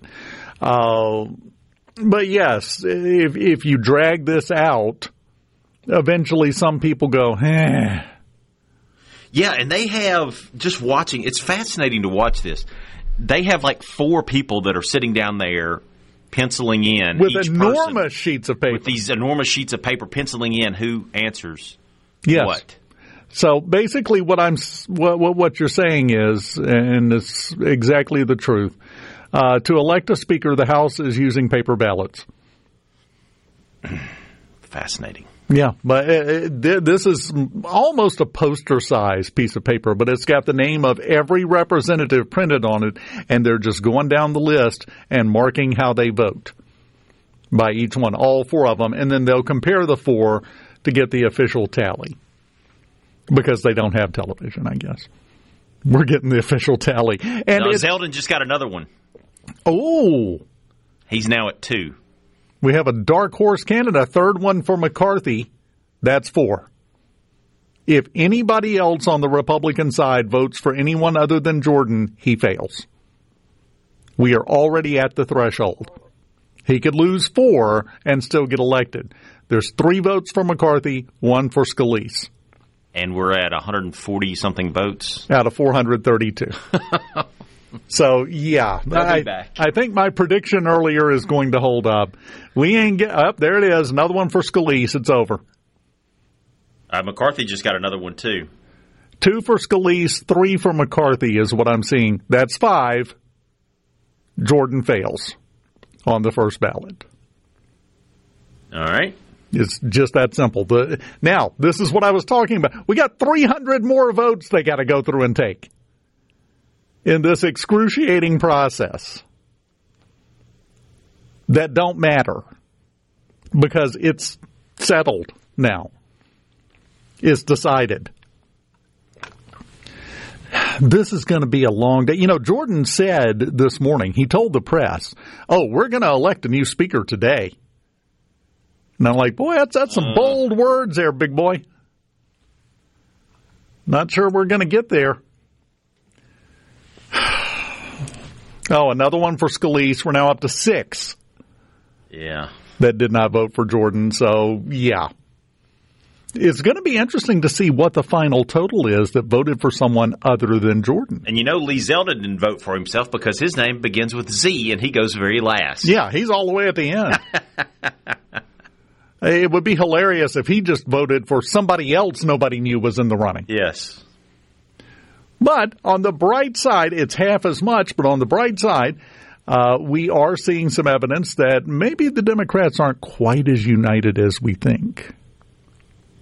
Because everybody was expecting a lockstep vote for Jeffries. Yeah, we got 3 people so far that have, 2 of them have voted for Zeldin. Everyone right now in newsrooms around the country are desperately Googling Zeldin. That's what I'm doing right now. See? That's exactly what I'm talking about. Who is this? Where did this come from? Because he's the new guy from New York. Okay, yeah. Okay, that explains it. That explains it. We'll keep an eye on it because now I'm just curious because that might tell somewhat of a tale. He's been there. Sorry, I'm wrong. Somewhat of a tale for how this is going to progress depending on what the non-Jordan vote total winds up being. Well, that's your insight into American politics for the day. Yeah. Very fun. Well, we got that riveting audio that you popped up, so we're done. we can just cruise at this. Dan in Hattiesburg. Maybe some Democrats will vote for Jordan. Yeah. Representative Jerry Connolly, Democrat from Virginia, said, "No insurrectionists. I vote for Hakeem Jeffries" when he cast his vote. Yeah. I wondered if there's going to be some grandstanding. Oh, there he is. There he is. We had Steve Cohen from Tennessee, Democrat, posted on X/Twitter/ insert your favorite name for it this week here, and then took it right back down. After I guess he posted it and somebody said, "Hey, dummy, don't do that." His post said, quote, "I can't believe this is happening after January 6th. If Trump can get to another electoral college, House Speaker will be able to subvert votes of the people. This is the first act in Insurrection 2.0. Leaning into it kind of heavy there, Stevie boy. Maybe not the right time. They're on the H's, by the way. Hoyer just went, so. Moving right along. Yeah. Before you know it, they will come to the same conclusion we reached 5 minutes ago. The efficiencies of government in action, my friend. Hey, if the class isn't good, I'll have Will put the audio back on. We will do that. We continue live in the... I'm threatening you with due process in Congress. Element Well Studios, we continue on Middays next.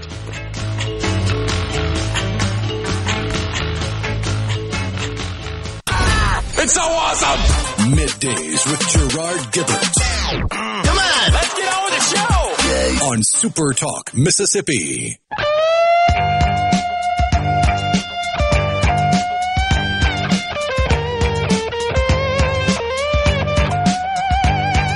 Cold late nights so long ago when I was not so strong, you know. A birdie man came to me, never seen eyes so blue. You know I could not run away, it seemed. We'd seen each other in a dream. Seemed like he knew me, he looked right through. Welcome back. SuperTalk Mississippi in the Element Wealth Studios. Middays. We're now up to 4 each for Scalise and McCarthy, so that's 8. Trent Kelly just voted. He voted for Jim Jordan. Jim Jordan just voted for Jim Jordan. Hakeem Jeffries voted for Hakeem Jeffries. Those last two are not surprising. And actually, Trent had told Paul this morning he was voting for Jordan. Yeah.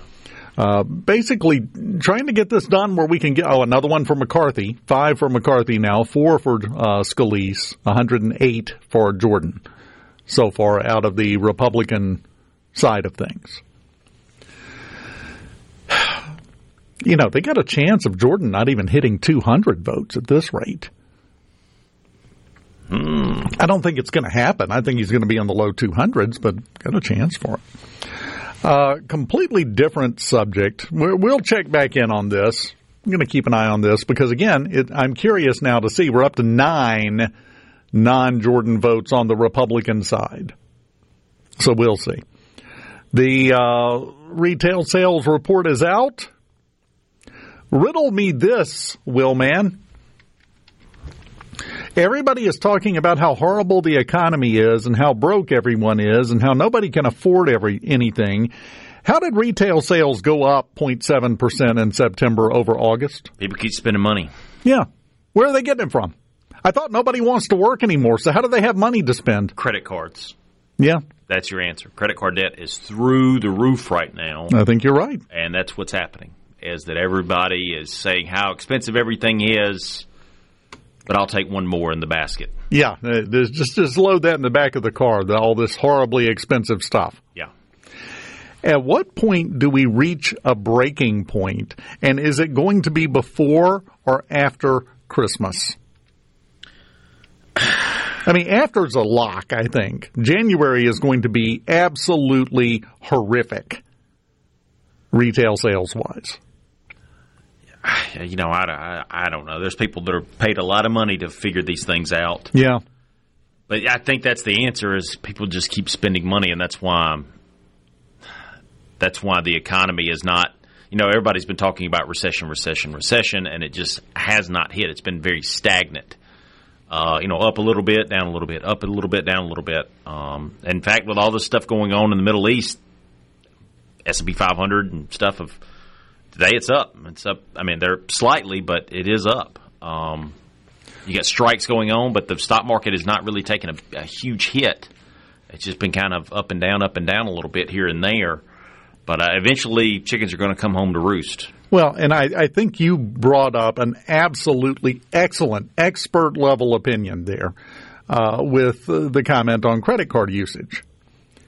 That is the huge difference between now and the 1920s and 1930s when we hit a depression. If credit cards didn't exist right now, would we be in a depression or a recession? Yeah, I would guess so. Probably so. Yeah, I mean, that's all we can do is guess, obviously. But that's a big change to the financial game for average Americans. They have the ability to spend when they don't have the money. Yeah. But like you said, we're going to reach a breaking point sooner or later. But the data that's in, the official breakdown of this, the category, the CPI that excludes car sales and gas sales and building materials, went up 0.6%. Spending at restaurants went up 0.9%. That's from comparing August to September. This isn't comparing last year to this year. From August to September, it went up 0.9%. Online spending went up 1.1% from month to month, and general merchandise store sales went up 0.4%. Yeah. Everybody's saying how much more everything is costing, but they're continuing to go out there and spend the same amount of money, if not more. And I think it's credit card debt. I mean, I think it hit $1 trillion. I read earlier this week, $1 trillion just in credit card debt. Yeah. Interest rates are at all-time highs for credit card holders. Josh Hawley, the senator from Missouri, introduced a bill to try to cap it at 18%. I don't know if that's probably not going to go anywhere. No. But some credit cards are charging 21%, some as high as 30%. Yeah. And people are paying it. Yes. Because discretion has gone out the window. I think you were right when you said sooner or later the chickens are going to come home to roost. Going to do something I haven't done in quite a while. I keep threatening to get these actually printed and hand them out as little happies. But if you have made your own, it's been a while since I've had you pull it out. Get out your Uncle Dave Told Me So notebook. Turn to a fresh page. Write the date at the top so that we know. You can put the time, too, if you'd like. Sometime in the next 12 months, those chickens will come home to roost, and it's going to look catastrophic. Yeah. Because sooner or later, the credit cards are maxed out. Everyone has, as prices have gone up, as inflation has increased, as the economy has worsened, no one has adjusted their spending habits at all. Not one bit. And that's why that's why it's so bad, is Yeah. because people are paying it. Yes. When people stop paying it, that's when prices will reduce, supply and demand. It's very simple, but people have not stopped. But the problem that's going to lead to is when they do stop, and at this point they're going to stop because they're going to be forced to stop because their credit cards are maxed out and they've got no cash. Mm-hmm. What's that going to do to the workforce when spending craters because everybody has maxed out their credit cards and they have no cash? Well, all of a sudden people get laid off. What happens then? Fewer people have money to spend, which continues the giant ball of dung as it continues to roll down the hill, gathering mass. That's what I fear moving forward. We can talk about all the esoteric policy that you want. I'm talking about real-world cause and effect. And it's pretty simple to see, and I think you're dead on it, that credit cards are a big part of this. Mm-hmm. That's where it leads to, unless everybody suddenly wakes up tomorrow and gets a little sense. The average credit card balance right now is almost $6,000. At 18% interest, cardholders with an average balance who make only the minimum monthly payment would be in debt for 200 plus months and make $7,500 in total interest payments. And that doesn't include payments towards the principal. Yeah, that's just interest. Wow. That's I'm telling you, it's going to burn us. It's coming. $6,000 just in credit card debt. That's crazy. It's going to happen. And it's not going to be pretty when it does. And we're going to have everybody rush forward and try to explain why this is based on monetary policy and this and that and the other thing. No, it's based on people being stupid. That is a law of nature. People, usually as a group, not as individuals, this isn't attacking even a subset of the general population, but as a general group, people are dumb. Have you ever heard, I've said it before, the rule on the IQ of a mob? You find the IQ of the most intelligent member of the mob and divide it by the number of mobsters. That's the IQ of a mob. Any big group of people. So everybody is caught up in Me Tooism and keeping up with the Joneses. Meanwhile, we have the Indiana Jones generation down at Gen Z who keep discovering fantastic artifacts. The big movement right now is they've discovered something called quiet walking. That's where you go for a walk without your cell phone. It's so freeing. I mean, they're making a huge deal about this. They discovered going for a walk. So we have some real problems that are just kind of all mingled together and meshed together that are leading us to a bad place if we're not very, very careful. And I'm not sure we have the capacity to be very, very careful. We're seeing that with what's going on in the House right now. We would rather burn it down than try to work out how to make it work. Literally. And again, it's just a few people here and there. Yep. That's exactly right. Richard from Columbus talking about the House. It sounds like we the people need to put a belt on the children's behinds. And then said it's ridiculous we have to put up with this. I agree. I agree. But here we are. We have a majority So, what good's that doing us? You can have the biggest gun on the planet. If you don't have any ammunition, well, it's a great paperweight. Baseball bat's better to swing. We'll keep you up to date. I'll try to keep a track on the vote, even though I'm just disgusted at this point. We interrupt this program. Gerard Gibert. Here we go. This is huge news. Huge news. You need to listen to this. Middays with Gerard. SuperTalk Mississippi.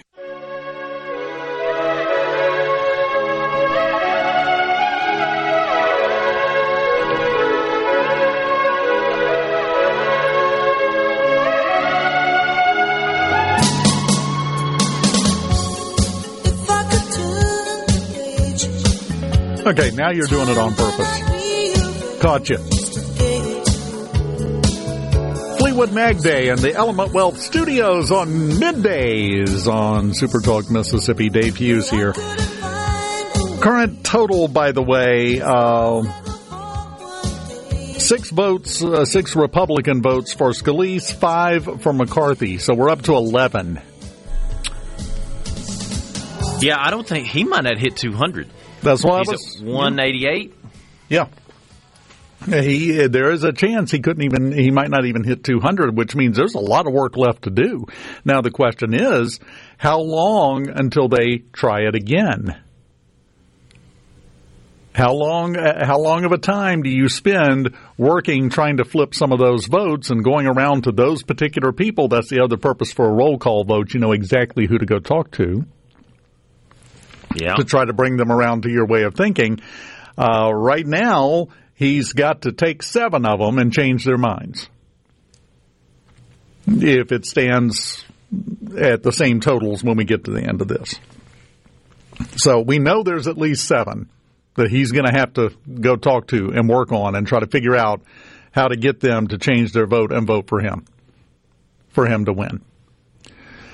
But the third time in the past 100 years we've had to go more than one ballot to elect a House Speaker, and the second time this year. 2 out of the 3 out of the last 100 years have been in the last 10 months. All right, let's see where they are on the vote. Well, I got to turn the volume up now. Oh, yeah. Williams of Texas. Oh, Williams. Jordan. Now, you might get 200. Wilson of Florida. Jeffries. Wilson of South Carolina. Jordan. That's the you lie guy. Oh, yeah. That's the you lie guy. Yeah, I forgot about that. Yeah, Jordan's going to hit 200. He's at 199 now, but we're up to 7 votes for Scalise and 5 for McCarthy. How bad is it McCarthy's coming in third and he wasn't even running? It's kind of where we're at. Did he vote for himself? I don't know. I haven't seen. No, I think he had said he was going to vote for Jordan. He's also been quite vocal that I'm done with this. I don't want this again. Don't put me up for this. I'm not interested.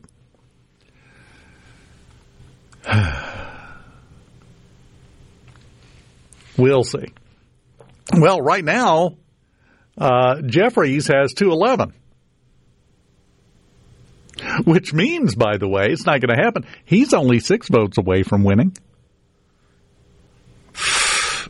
217 wins the speakership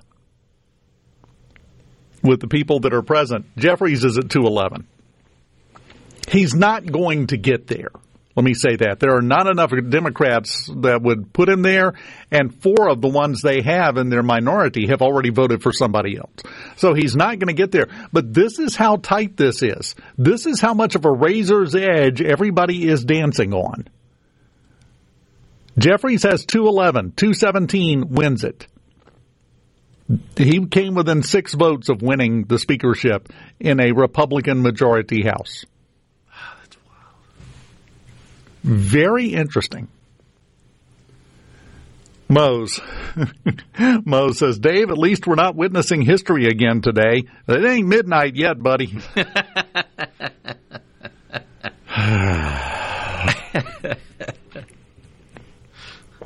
We got a few hours left. Yeah. Look, now 212 for Jeffries.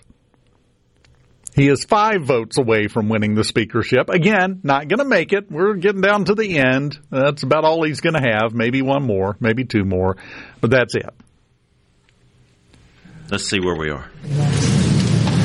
Buck. Emmer.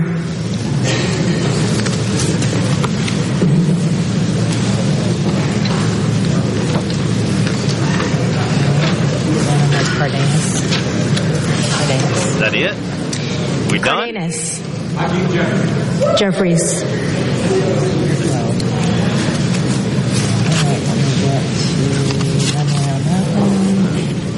We have Mr. James. Cole. Cole? Oh, we're reaching now. Emmer got 1. Cole.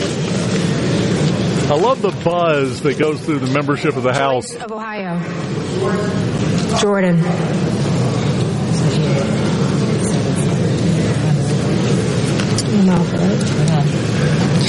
LaMalfa. McCarthy. Yeah. So I guess they're going through getting all the ones who missed the first. Yeah. They were in the bathroom. They were in the bathroom. They were outside giving an interview because there are quotes appearing everywhere as the vote is happening. Current total that I see is 7 for Scalise, 6 for McCarthy. Yeah. But again, we are at the position right now as they're doing the mop-up at the end of the vote. Jeffries has more votes than Jordan. 212 for Jeffries, 200 for Jordan. Yep. In a Republican majority House, the leading vote getter is Jeffries. If they did what they had to do back in 1856 after 133 ballots and changed the rules to just allow a plurality, it wouldn't have to be a majority of all members present. It would just be the one with the highest total gets it. Jeffries would be the speaker. Wow. By 12 votes. Unbelievable. So this is the problem. This is going to continue to be the problem. We have a lot of people. Well, I'm just going to come out there and say it. We have a lot of people that are too childish to be deciding how to run the country. We had 3 Toms get votes. 3 Toms? Tom Emmer, Tom Cole, and Tom Massey. The Tom uprising has begun. 3 Toms got votes. Thomas and Greenwood, you could have got somebody to write your name in, man. We could have 4. You're slacking on us here. So, yeah, they're going through and they're reading the results. It was 200 for Jordan, 7 for Scalise, 6 for McCarthy. On the Democratic side, 212 for Jeffries, and 7 Democrats voted for others. Do you realize if the Democrats had voted in unison, they would have won? Because that's 219. 217 would have won it. So they just missed by those 7 Democratic members of the House of Representatives. They missed, 5 of those 7 could have changed and voted for Jeffries, and he would have won. Which means if you are not rock solid certain on the Republican side that you're going to get enough of those Scalise and McCarthy votes to flop over to Jordan, you better not call another 4 vote, because I guarantee you the Democrats are talking to those 7 right now going, okay, you got your protest vote in. You do realize if you had voted for Jeffries, he could be the speaker right now. We have got to pull together on this. Wow. So there's about to be some horse trading going on the floor of the House of Representatives. They're talking to each other right now. Oh, yeah. Oh, yeah. Mose, yep, I kind of tend to agree with you, or at least just with 1 or 2 exceptions. Mose says you can bet your bottom dollar the Democrats will vote in unison on the next vote. Yeah. So, this is how close we are. This is an aspect nobody really thought about and nobody really considered, but there is a possibility that in a Republican majority House, the Democratic nominee, the House Minority Leader, could be elected Speaker. unless they are very careful about how they do this. That is wild. No, Will, it's stupid. It is completely stupid. How is this serving the goals that we have with the slim House majority that we hold? How is this accomplishing anything for the voters of America in terms of advancing the Republican agenda, the things we want to do, the things we want to fix, the things we want to change and make better? How is this helping any of that? Spoiler, it's not. And I'm sorry, that's just a cold, hard fact. This is helping nothing. That's crazy. And until we get past this, until we can start acting like grown-ups, I have always considered the Republican Party as the grown-ups in the room. Right? It's kind of the way you look at it. You got the Democrats running around going, la, la, la, la, la, and then the Republicans, we view ourselves as the ones with a little sense. How's that self-image holding up today? And for the last 2 weeks? We got to work this out. We got to fix this. And this is an internal problem. And the first person that runs forward and says, well, none of the Democrats voted for Jordan, it's their fault. Somebody get that mace that Will was mentioning earlier. We might need it. Final break. I'll spend a couple of minutes trying to lower my blood pressure, and then we'll wrap it up in the Element Wealth Studios on Middays, SuperTalk Mississippi.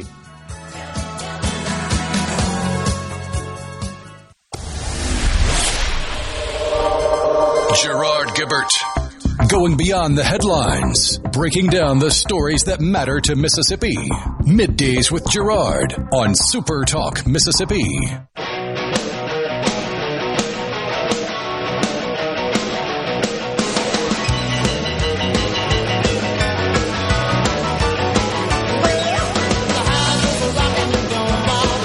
That music's intentional. I like it. I was just thinking, boy, you right on the pulse. That's where your finger is. Somebody said you should play the House is Burning by the Talking Heads. Yes. That would have also been appropriate, but this is perfect. The house is rocking. Yeah. And eventually it's going to topple over if we keep going down this road. 212, top vote getter, Jeffries. 200, second place for Jordan. Kirk from Columbus on the C Spire text line said the more Democrats and Republicans act the way that they do, the better the Libertarians are looking. Kirk, I'd like to introduce you to Thomas. You two go off in the corner and just chat for a while. He'll bring you up to speed. There's no problem. I want to talk about something else so that I won't have, All right. a blood pressure that has a comma in both numbers, which is kind of where it's been for the last 30 minutes, I'm afraid. So we'll end on some, on a much higher note. Well, I say higher note, not quite as low. I say not quite as low, a different note. We'll just go with a different note. Turkey prices are down this year. Really? Yeah. There is apparently an oversupply of turkeys. So, last year we had a big spike in turkey prices. We're only a month away from doing your Thanksgiving shopping, so it's time to start thinking about this. They're saying turkey prices are going to be down about 7 to 10% over what they were last year. That's a decent drop. It's pretty good. Let's wait and see. Here's why I say that. I don't know if you've heard, bird flu is coming back again. Yeah, a couple of states already have had major outbreaks at commercial poultry farms, some chicken, some turkey. So that could change. But for right now, 7 to 10% drop in turkey prices for this year, which is good news. When's the last time we talked about a drop in price of anything? Been a while. Yeah, so we'll definitely take that. I'm surprised gas prices haven't started going up. I'm happy they're not. Yeah. But I'm surprised they haven't with all the turmoil going on. Yeah. Now, of course, Israel and Gaza, there's not really much of any oil that comes out of there. Yeah. pumping is doing pretty good here in America right now. This is a rare situation where we have severe instability in the Middle East and gas prices are dropping. That's not the way that usually works. And everything I've seen from the experts say they continue it to hold or even drop a little bit more in the coming days and weeks. So we'll see if that holds true. And again, that's very dependent on what happens in the Middle East over the next few days. I don't know. Let's try to be positive. We're going to end on an optimistic note. All right. And assume that the gas prices are going to continue to drop. Do you have a Rolex? I do. Is it spelled Rolex on it? No. It was a wedding gift. Roll. My beautiful wife. RECKX? Is that the way it's spelled? Watchfinder and Company did a research study, found that there are currently 23 million fake luxury watches in America in circulation. 23 million? 23 million fake watches. The vast majority of them Rolex. Yeah, I could see that. So what I'm saying is, I don't know where you find a licensed Rolex authenticator. Just make sure nobody pulled one over on you guys. I hope not. Do you have to wind it? Does it take? I've never had a Rolex. It winds automatically. Okay, so it's one of those automatic, kinetic motion. Yeah. I had a watch way back when I haven't worn a watch in forever. I'm one of those. I have to have one of my, because of this job, it's constantly looking at the time, and this is what's supposed to be happening. That is what's supposed to be happening. But yeah, I've always worn one. Yeah, I wore one forever, and I haven't worn one in quite a while. Ever since smartphones became a thing, because now I just look down at my phone and go, oh, I'm late, and then, I'm fine. That's a safe bet most days, no matter what time you ask me. But yeah, so if you've got a Rolex, check it. I don't know how you check it. I don't know what the process is. Like I said, I assume there's one guy sitting out there with a loop hanging on a chain around his neck waiting to verify your Rolex for you. If you bought it at a gas station. That's usually a good sign you got tooketh. So, yeah, 23 million fake Rolexes. And finally, did you hear about the big thievery at the Ludlow Autograss Club in the United Kingdom? No. Auto racing venue. Somebody stole 35 porta potties worth about $1,000 each.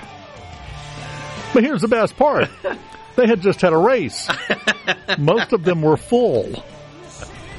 Somebody, they said it had to be a crew of several people over a couple of nights, stole 35 full porta potties. Sometimes your hand gets caught in the till. Sometimes your hand gets caught in, something else. Have a good day. Enjoy yourself. Talk again soon, my friends.